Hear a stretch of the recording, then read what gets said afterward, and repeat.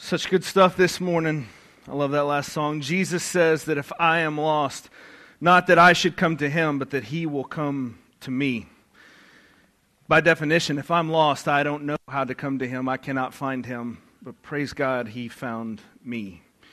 And that is worth singing about this morning. We're going to be in the book of Nehemiah this morning, the book of Nehemiah, working our way through this book, these two books, Ezra and Nehemiah, with a couple of excursions that we've had. We Esther, because the events of Esther happen in the midst of the book of Ezra, and then we finished the book of Ezra, and then we stopped for the last 4 weeks, and we kind of zoomed out a little bit, so we got the 50,000-foot view where we could see the entire map. We could see everything that's happening. We see from beginning to end. We went from Genesis 1 to Revelation 22 at the very end, and we covered the theme of exile all throughout Scripture. So we zoomed way out, and now we're going to zoom way back in. And the whole point in all of this is the hope that as we zoom out, we get our bearings a little bit better. We understand a little bit more about what is happening in this book. We understand a little bit more why in the world we would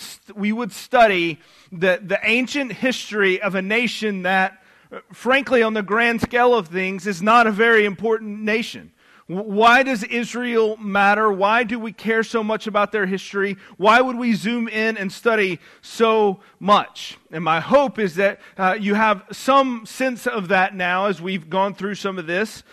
We've covered a lot of different stuff, but as we zoom back in, what I want to be able to do is I want to be able to look at this history of this nation, because what you see as you look at the grand scope of things is that the story of Israel in miniature is the story of Scripture in full scale, which also means that it is our story too. So today we zoom back in, and just a quick reset to remind ourselves of the place we find ourselves before we start into Nehemiah here. Israel's been carted off into exile by the Babylonians. They go into exile for 70 years as functional slaves to the Babylonians. Their country is ruined. Their city is ruined. Their temple is destroyed. They are a homeless people, a scattered people. The Persians take over the Babylonians and then grant the privilege of the Jews to go back to their home. Now, they don't get to go back and kind of set up shop again and become another nation and a rival nation, but they do at least get to go back to their land, their territory. And they're led in the first go-around by our guy Zerubbabel, and he leads the first group of guys back. They go back, they kind of get things started. They go back and begin the process of laying the foundation of the temple, setting things up whenever they get back there. And so they get there, the foundation gets laid, and then if you'll remember that scene from Ezra 3, the foundation is laid, and what you would think would be this time of great rejoicing about what God is doing is instead really kind of a moment of mixed joy with sadness, as the old folks that are there remember what the old temple looked like, and they realize very quickly things are not going to be the same. This is not the same temple as what was left. And they weep instead of celebrating. So everything, they get that far, and then everything kind of halts. Remember, we have this long pause of almost 100 years where nothing happens. Everything gets halted. They get distracted and a bit afraid of what might happen with the other nations around them. This is where the events of Esther show up. Come back to Ezra.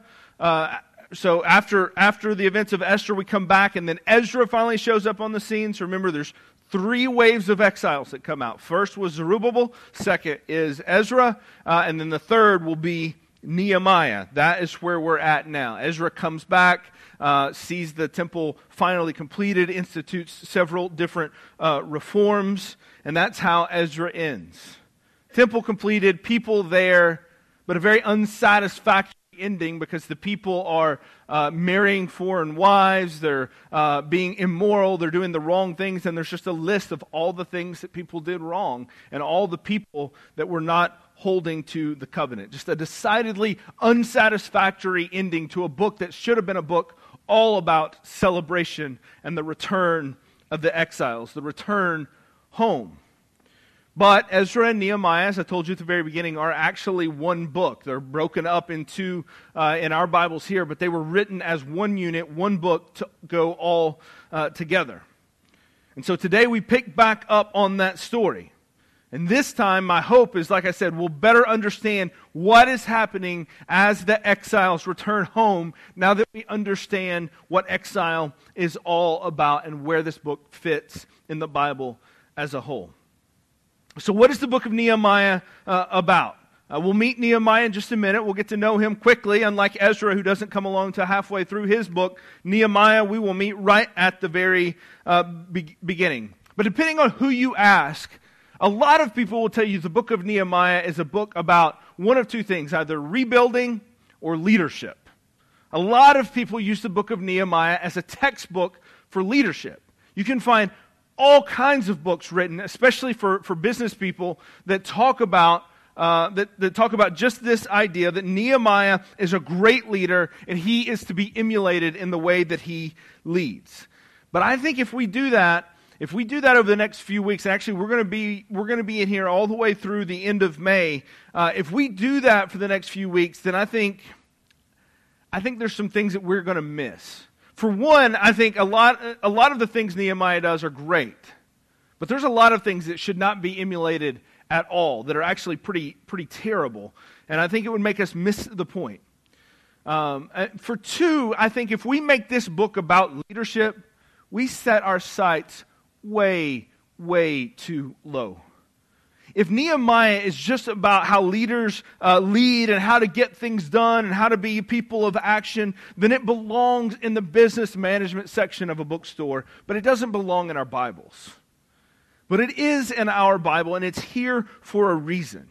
There's got to be more to this than just how to be a godly leader. And I can't wait to get into this book and study some of this with you guys. So let's just jump right in here to Nehemiah chapter 1. We're going to read the first 3 verses here and get our first introduction to this man Nehemiah. So Nehemiah chapter 1, verse 1. The words of Nehemiah, the son of Hakaliah. Now it happened in the month of Chislev, in the 20th year, as I was in Susa, the citadel. That should ring some bells for you. That's the same place where the events of Esther took place. That Hananiah, one of my brothers, came with certain men from Judah, and I asked them concerning the Jews who escaped, who had survived the exile, and concerning Jerusalem. And they said to me, the remnant there in the province who had survived the exile is in great trouble and shame. The wall of Jerusalem is broken down, and its gates are destroyed by fire. So here we are. This is the introduction. This is the catalyst that starts everything in the book. Jerusalem's temple is rebuilt. We saw that in Ezra. Ezra's made his reforms, and that's about where everything stopped. Just like everything kind of stopped halfway through the book of Ezra, at the end of the book of Ezra, everything kind of stops again. Not much else has happened. Nehemiah is in Susa, the capital, the same city we learned about Esther. There's a pretty decent chance that Esther and Nehemiah would have kind of moved in the same circles. Would they have known each other? We don't really know, but they probably would have moved in the same circles. But as you get through here, you get to know about who Nehemiah is. But as we get to know who he is, it doesn't tell us at the beginning of this book, who is this guy? It says he's the son of Hakaliah. There's not a lot of meaning behind this, but we look at this and we say, who is Nehemiah and why does he show up as so important on the scene? And you have to go all the way to the end of chapter 1, so skip down a few verses to verse 11. The very last part of chapter 1, it says, now I, that's Nehemiah, was the cupbearer to the king. So Nehemiah was the guy responsible for serving and protecting the king.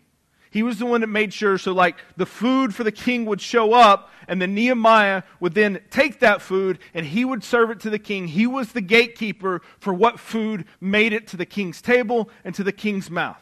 So he would have been the one that made sure the food wasn't poisoned. He probably was a taste test, probably would test it to make sure it wasn't poisoned. He was the guy that handled all of those kind of things. So obviously a very important person. Somebody that was essential in the life of a king that faced threats from without and threats from within. He's important, and he's somebody that has to be that has to be trusted to have that role. And I think it's interesting. This is totally an aside here, but I think it's interesting to look back on the book of Esther. Remember, Esther was terrified to confess that she was a Jew for fear of what would happen to her. Do you remember? She went several chapters before she would even, and it wasn't until that moment where she said, if I perish, I perish. It wasn't until then that she confesses to the king that she's actually a Jew. She had hidden that from everyone up until that point because she knew if she made that obvious, she might be in some real trouble. So you go from that situation that Esther was in to now Nehemiah, a Jew who is in one of the most, has some of the biggest responsibilities within the kingdom, that is eminently trusted by the king. So whether or not Nehemiah knew Esther, whether or not they knew each other or not, what we can say for certain is that what Esther did had its immediate impacts. We saw that in her book. But it also had long-lasting impacts in ways that she may have never known. Because now the Jews can hold these very important, well-trusted positions within the kingdom because of what Esther did. And so it just goes to show you never know what one moment of faithfulness, one ordinary moment of faithfulness, the impact that will have way down the line. Esther was an ordinary person that changed the direction for the Jews within Persia. Completely changed that direction. She was an ordinary person. But now we get to Nehemiah, and he's not really an ordinary person. He's in the royal court. He's in this place. So he's not really just an ordinary person. He is an important person. And what we're going to see is that he is going to play a key role in making sure that Jerusalem comes back to what it should be. We know he holds this position of prominence. And these guys show up, and it says his brother, but it's just his kinsman. They show up in town, and he sees them, and he says, so we don't know if this was like some scouts that had been out. We don't know why they were coming in, but they were coming back in from being far away, and they had seen Jerusalem. And when he finds out that they had seen Jerusalem, he says, I need to know, how is Jerusalem doing? So he goes to these guys, and he says, how is Jerusalem doing? He knows he's in a foreign land. Nehemiah knows he's in a place that is not his home. He's in a foreign land serving a foreign king. And he may not be quite ready to go to his quote-unquote hometown, which is interesting because he's never lived there. He's never been there. He would have grown up there in Susa or someplace close. He's not an exile from that place, but he still considers that place to be home. He's never been there, but he still longs for it, and he wants to see it thrive, and he wants to see it restored. Does that sound familiar? It's the theme of exile again. When he hears that it is not thriving, that it is actually quite the opposite, it's in terrible shape. It's an embarrassment to the Jews that it would look like this, that the city would be in such disrepair. That now, over 100 years after the exiles have gone back, they may have gotten the temple rebuilt, they may have built for themselves some decent houses, but the city walls are still down. The gate is still not there. It is still wide open. And it's embarrassing. It uses the word shame in there. And so Nehemiah feels the shame that accompanies his people because they have not bothered to build the walls of the city around Jerusalem. And he feels the shame of that, not because it's like, you have somebody come over and they realize that you don't keep your house all that clean. Not that kind of shame. It's the shame like it gives God's name a bad reputation. If Israel says, this is our God, and then this is what their God lets their city look like, well, then what good is their God at all if they can't even keep the city walls built? How would you respond at this point? How would you respond if you heard the news that a city you have never been to, one that you may have some ancestral connection to, but it's not your home, it has no nostalgic value for you, how much would you care about what happens in that city? Maybe if you heard that, like, what would your response be? Would it just be kind of like, that's terrible to hear, man. I hate that that's that way. For Nehemiah, this may not have been his home, but it was directly tied to his identity as one of the people of God. So let's keep reading and see how Nehemiah responds to this. So verse 4. I'm going to read all the way down through verse 11. As soon as I heard these words, I sat down and wept and mourned for days. And I continued fasting and praying before the God of heaven. And I said, O Lord God of heaven, the great and awesome God who keeps covenant and steadfast love with those who love him and keep his commandments.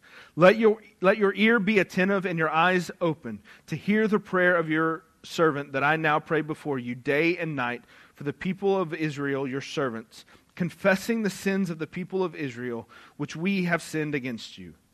Even I and my father's house have sinned. We have acted very corruptly against you and have not kept the commandments, the statutes, and the rules that you commanded your servant Moses. Remember the word that you commanded your servant Moses, saying, if you are unfaithful, I will scatter you among the peoples. But if you return to me and keep my commandments and do them, though your outcasts are in the uttermost parts of heaven, from there I will gather them and bring them to the place that I have chosen to make my name dwell there. They are your servants and your people, whom you have redeemed by your great power and by your strong hand. O Lord, let your ear be attentive to the prayer of your servant and to the prayer of your servants who delight to fear your name. And give success to your servant today and grant him mercy in the sight of this man. Now, there's a lot we could talk about here, a lot that we could go through. But I kind of want to break down three things in this response from Nehemiah. I want to talk about three things, and really there's one that I want to focus on because the others we'll talk about more as we go throughout this book. But he does three things in response to hearing about the shape of Jerusalem. He mourns, he prays, and he remembers. He mourns, he prays, and he remembers. Now, the first one, the fact that he mourns, will be the one I'll spend the longest on this morning. It'll be the bulk of the message this morning. It says he sat down and he wept for days. This was a place he did not know. He'd never been to, but he longed to see it return to its former glory. It's Eden all over again. The place that should be home isn't, and he longs for that place to be restored. He's broken over it. He weeps over it for days. Why would he do that? Because it's just a city. It's not even home. He's not nostalgic about it. There's no memories that he has tied to it. Why would he weep over a place that he's never been to? He's broken by the idea that this city would lie open to attack and that its walls lie in ruin. He knows that God's people, the temple, and the city are in grave danger if they sit in that shape for a long period of time. You see, whenever a city's walls were torn down, whenever they were destroyed, what that basically meant is they had no defense. They were ripe for the pickings. And we know from Ezra, and we'll see this more in Nehemiah, there were enemies all around that did not want to see this city get rebuilt. That were not happy with the fact that the Jews got to go back to their homeland. So they had adversaries all around them. The walls were down. They were completely exposed and ready to be destroyed again. He longs for the day. Nehemiah longs for the day when God's people are safe and secure. In part because he doesn't want the people to dismiss Israel's God because their city lies in ruin. You see, it defames the name of God. This is what I was talking about earlier. It defames the name of God. The reputation of God is at stake. If he allows his people to live in a city like this, then what kind of God would do that? So Nehemiah is concerned for the people of the city. He's embarrassed and shamed by the state of the city. And he's concerned about the name and the reputation of God. Mourning is the appropriate response here. Even though it doesn't personally impact him in any tangible way. It's the appropriate response here. We tend to tie the idea of mourning to death, and obviously that is entirely appropriate. But it's not because death is somehow this kind of ultimate thing, but it's because death symbolizes something else. It's symbolic of exile, and it reminds us that things here are not how they're supposed to be. Nehemiah mourns because he hears of the city's walls, and he knows that if Israel had been faithful, if Israel had done what it was supposed to, if they had repented, if they had done what the prophets had warned them about, then that exile never would have happened. The city never would have been burnt down. They never would have been carried away by the Babylonians. He mourns because things are not the way that they're supposed to be for his people. Mourning is the emotion that fills the gap between what should be and what is. And that's why this is the appropriate response. You know, Jesus says, "Blessed are those who mourn." Do you know why he says that? It's because he knows that our faith is not built on one of those fake smile, happy-go-lucky, positive thinking, all is well type of faith. That is not the Christian faith. There are a lot of people that will sell that faith to you, and they will call it Christianity. That is not Christianity. It is not at all.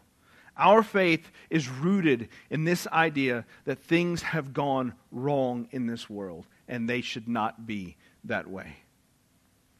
This world is rooted in that truth too. This is what we've talked about the last 4 weeks. Christian or not, you feel that this is true.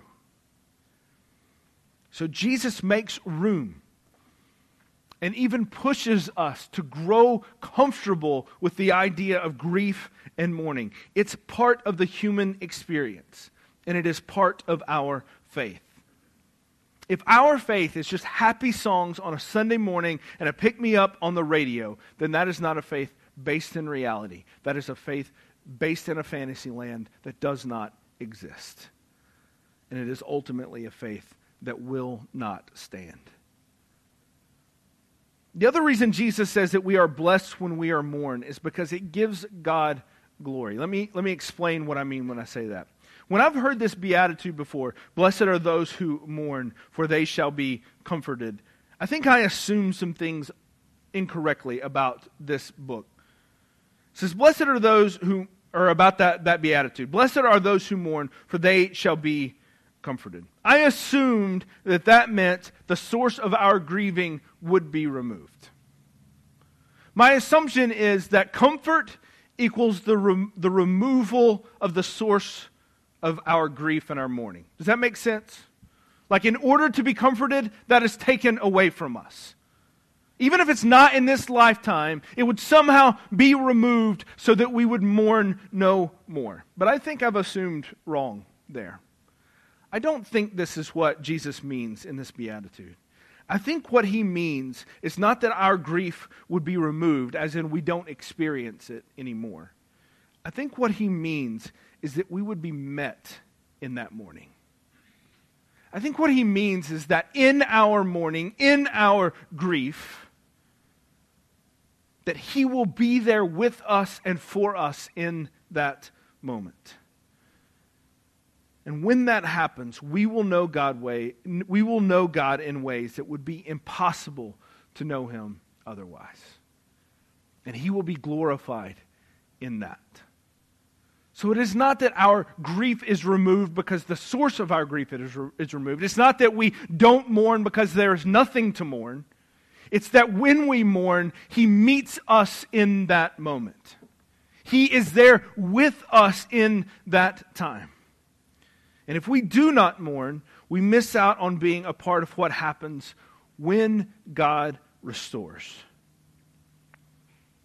We miss out on the celebration and the depth of emotion that comes with that. And again, I'm trying to take this idea of mourning out of connecting it to death, but obviously that is an easy and a clear application. But I'm talking about anything in this world that is not how it's supposed to be. Anything that we've talked about over the last few weeks, anything you've identified and you've said, this is not how it should be. This is not right. You pick your topic. Just watch the news. It'll give you 7 or 8 different topics every night to talk about, where things are not the way that they're supposed to be. And if we don't mourn over those things, then we don't get to feel the depth of the emotion when God restores and redeems those things. Sure, we can sit back and we can say, man, that's great. I'm glad that that has been fixed. I'm glad that the darkness has been pushed back there. But you don't get to count that as a personal victory in which you saw God work in that way that brought you out of the depths of that emotion. Before I was pastor here, I was a minister of recreation at a big church in West Knoxville. That's what I did. I ran our Upward programs, soccer, flag football, basketball. I ran the athletic department for a Christian school. I partnered with our student ministry to run some students leagues, some high school and middle school student leagues after Wednesday night. I enjoyed all of that. All of that was really fun. I got to coach some flag football for middle school. It was a lot of fun. But the bane of my existence, easily the worst part of my job, was running the men's basketball league. Oh, man. Church league men's basketball is the worst. It is the absolute worst. It got to the point, I'm not kidding when I tell you this, Abby would have been 2 or 3 years old at this point, that I brought her to a game with me and sat her on the bench at the end of the bench, and I said to the guys that were playing, some of them deacons, I said to the guys that were playing, if I hear anything out of your mouth that I'm not comfortable with her hearing, I will throw you out and you won't be back for the next 6 months. That's how bad it had gotten. I hated that part of my job. It was terrible. But for whatever reason, this league was actually really fun if the guys could keep their mouth shut. It was actually a lot of fun. And there were 15 to 20 guys that played in this league every year out of about 50 to 60 guys that made up the bulk of the league. And they took it very seriously, way too seriously.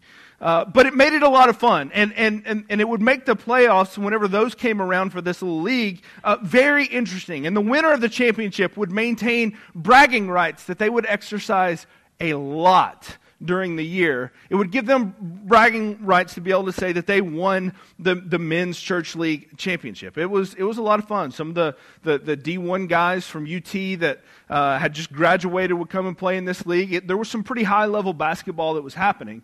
But I remember there was one season where the championship game fell to the two kind of biggest trash talkers that were out there. And in the final game, this championship game, each of the team's benches were a little more full than they had been for most of their games during the season.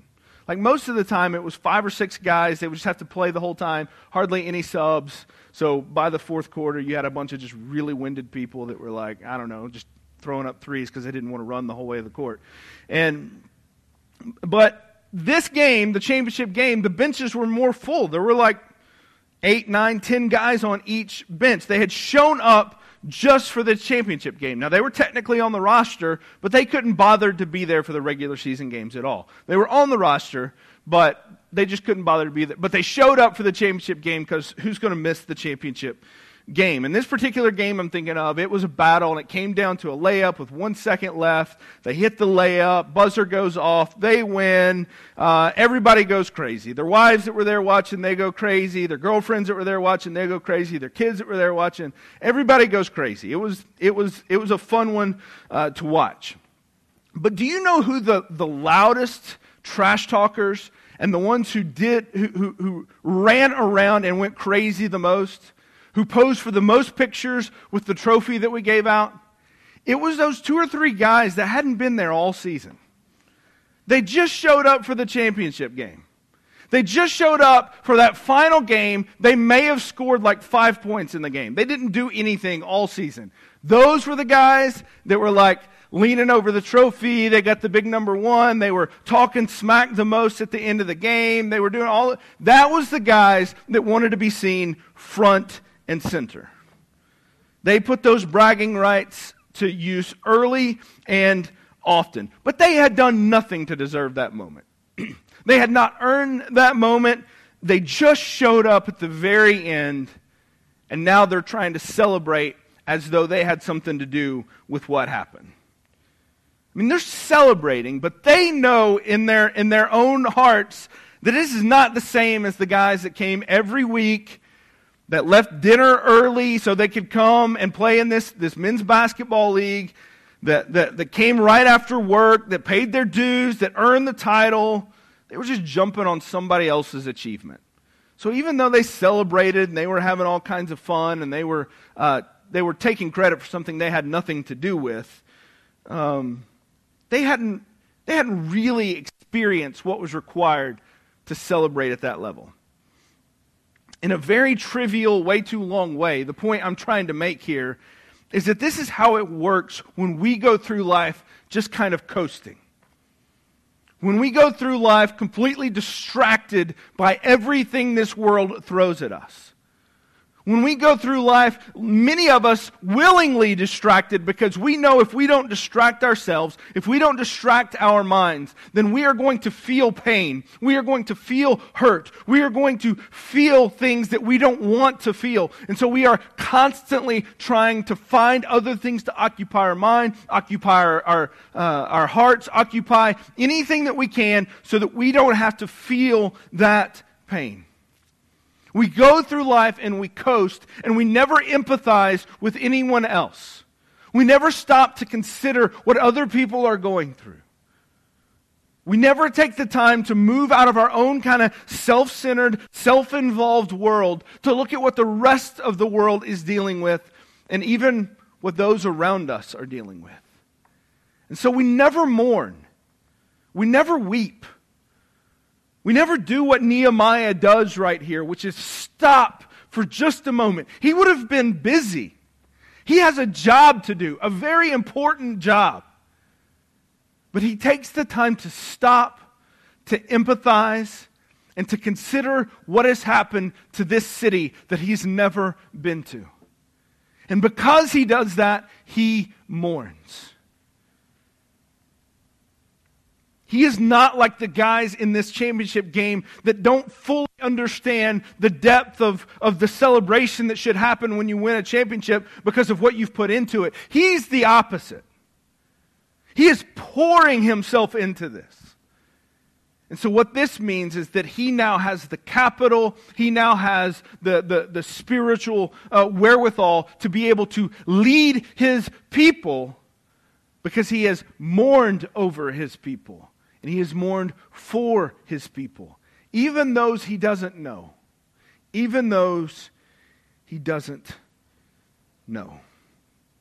When we insulate ourselves in our bubble and don't do the work of grieving and mourning for our country, for the church, for our friends, for those that we know, when we don't do the work of grieving and mourning and praying that God would restore to the rightful place where things should be, when that happens, we miss out on a tremendous blessing whenever God works and works through us to push back the darkness. The book of Nehemiah is often used as a handbook of leadership.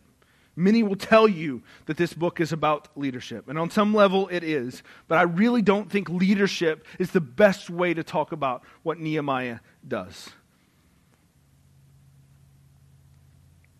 My biggest problem with that is I think people kind of think that leadership is somehow the grand goal of the Christian life. That's why there's countless books out there. But I think we get leadership wrong most of the time. It's interesting. Jesus never says in the Beatitudes, blessed are those who lead. He says, blessed are those who mourn. We do well to hone our ability to mourn if we want to be able to truly see change. Biblically speaking, the best leaders are the ones that feel the deepest and weep the most.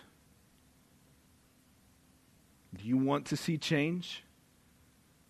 You have to mourn first. You must feel the weight of what has been lost before you can see and understand the fullness of what God wants to do when He meets you in that morning. We must be a people that can feel deeply for others. I think the Christian church in America especially has lost our ability to do this. We're so busy trying to fight people, we forget how to feel with people. We forget how to care for people. We must be a people in which empathy, entering into the pain others are feeling, becomes such a part of who we are that we are known for it. We must be able to mourn before we can do more. Secondly, he prays. Like I said, I'm not going to spend a long time on this. I want to talk more about this, but he prays. He wastes no time and immediately gets into this. And before he heads into action for what to do about his city in ruins, he comes before God and he lays out what he is feeling. He confesses the sin of his people. I think this is interesting. Note the corporate nature of his confession here. You can cross-reference that with Ezra 9. Whenever Ezra did the same thing, he showed up and he realizes what the people were doing. He confesses the sin of the people. Cross-reference that with Isaiah chapter 6. Whenever Isaiah chapter 6 comes before God, he says, "Woe to me, I am a man of unclean lips, and I live among a people of unclean lips." I find this very interesting, and I'll be completely honest, I'm not really sure what to make of it entirely. Because when you read through the Old Testament, there is a pattern in Scripture I cannot ignore. Because I like to think I'm not included in the sin of others when I have not committed that sin. When I think about all the things that I can't stand about the American church, I want to shout to God, that's not me, that's not Providence, that's not us. I'm not accountable for their sins. Which I'm also keenly aware of how much that sounds like, thank you, God, for not making me like this tax collector. It's a pattern so often repeated in the Old Testament and in the New Testament, though not as much, that I don't think I can ignore it, but I also don't feel like I fully understand how I should apply it just yet. So I just want to mention it. There is a lot of corporate prayer and corporate repentance in the Bible. And we are too quick to say, that's not me, God. That's not us. Nehemiah's never met these people. And Nehemiah says, I repent, we repent of our sins. I don't know what to make of that. You can pray about it. I'm praying about it. It's just something I think I need to point out. We do well not to dismiss that too quickly. But we're going to see all throughout this book Nehemiah as a man of prayer. We'll talk more about prayer as we go throughout this book.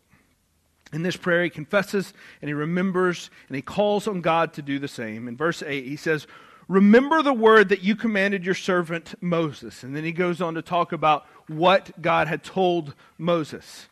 This is the pattern in all of Scripture. When people pray, they are often asking God to do something not new, but simply that he'll do what he promised he would do.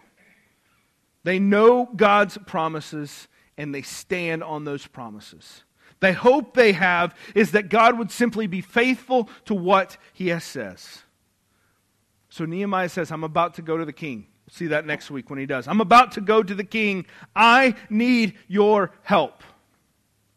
But I don't want you to help me because I'm good. How often is that the basis for our prayers? God, I've done what you asked. Now I'm asking you to do something. He doesn't come and say, God, I want you to help me because I'm good. He's already confessed he's not. But he says, I want you to help me because you are good and you are faithful. Won't you show me your goodness? That is a great prayer. So this morning we see that Nehemiah begins this long journey back to Jerusalem that will carry us throughout this book, not with a strategic plan, not with a glossy notebook of how he's going to go and get help. He doesn't begin with a fundraiser. He doesn't begin with great marketing materials. He begins with a burden. A burden born from his empathy and from his grief over what should be instead of what is. So what grieves you this morning? What burden do you have? If you have to think long and hard about what that is, let me submit to you that perhaps you have too much distracted yourself from what is going on in this world. What is going on in your own life. Perhaps you do not grieve and you do not mourn the state of things around us because you simply don't take the time to say, God, break my heart for these things. Do you know what God is calling you to do? What causes you to mourn, what causes you to say, this should not be? That's a pretty good place to start. That's where Nehemiah starts. That's where we start this book. And I look forward to going through the rest of it with you. Let's pray. Father, thank you this morning that you do not simply leave us in this place to fill the depth of what has been broken in this world. And you don't just leave us there, but you meet us there. Father, for those that are here this morning that do mourn things, that look at things and say things should not be like this, I pray that you would meet them this morning. Father, for those that are too distracted, that are too paying too much attention to the things of this world, that are intentionally drawing their gaze elsewhere, I pray that you will stop them long enough for them to look around and say, this should not be. Father, give us all a holy burden that breaks us and causes us to weep. And then, Father, meet us there. It's in Christ's name we pray. Amen.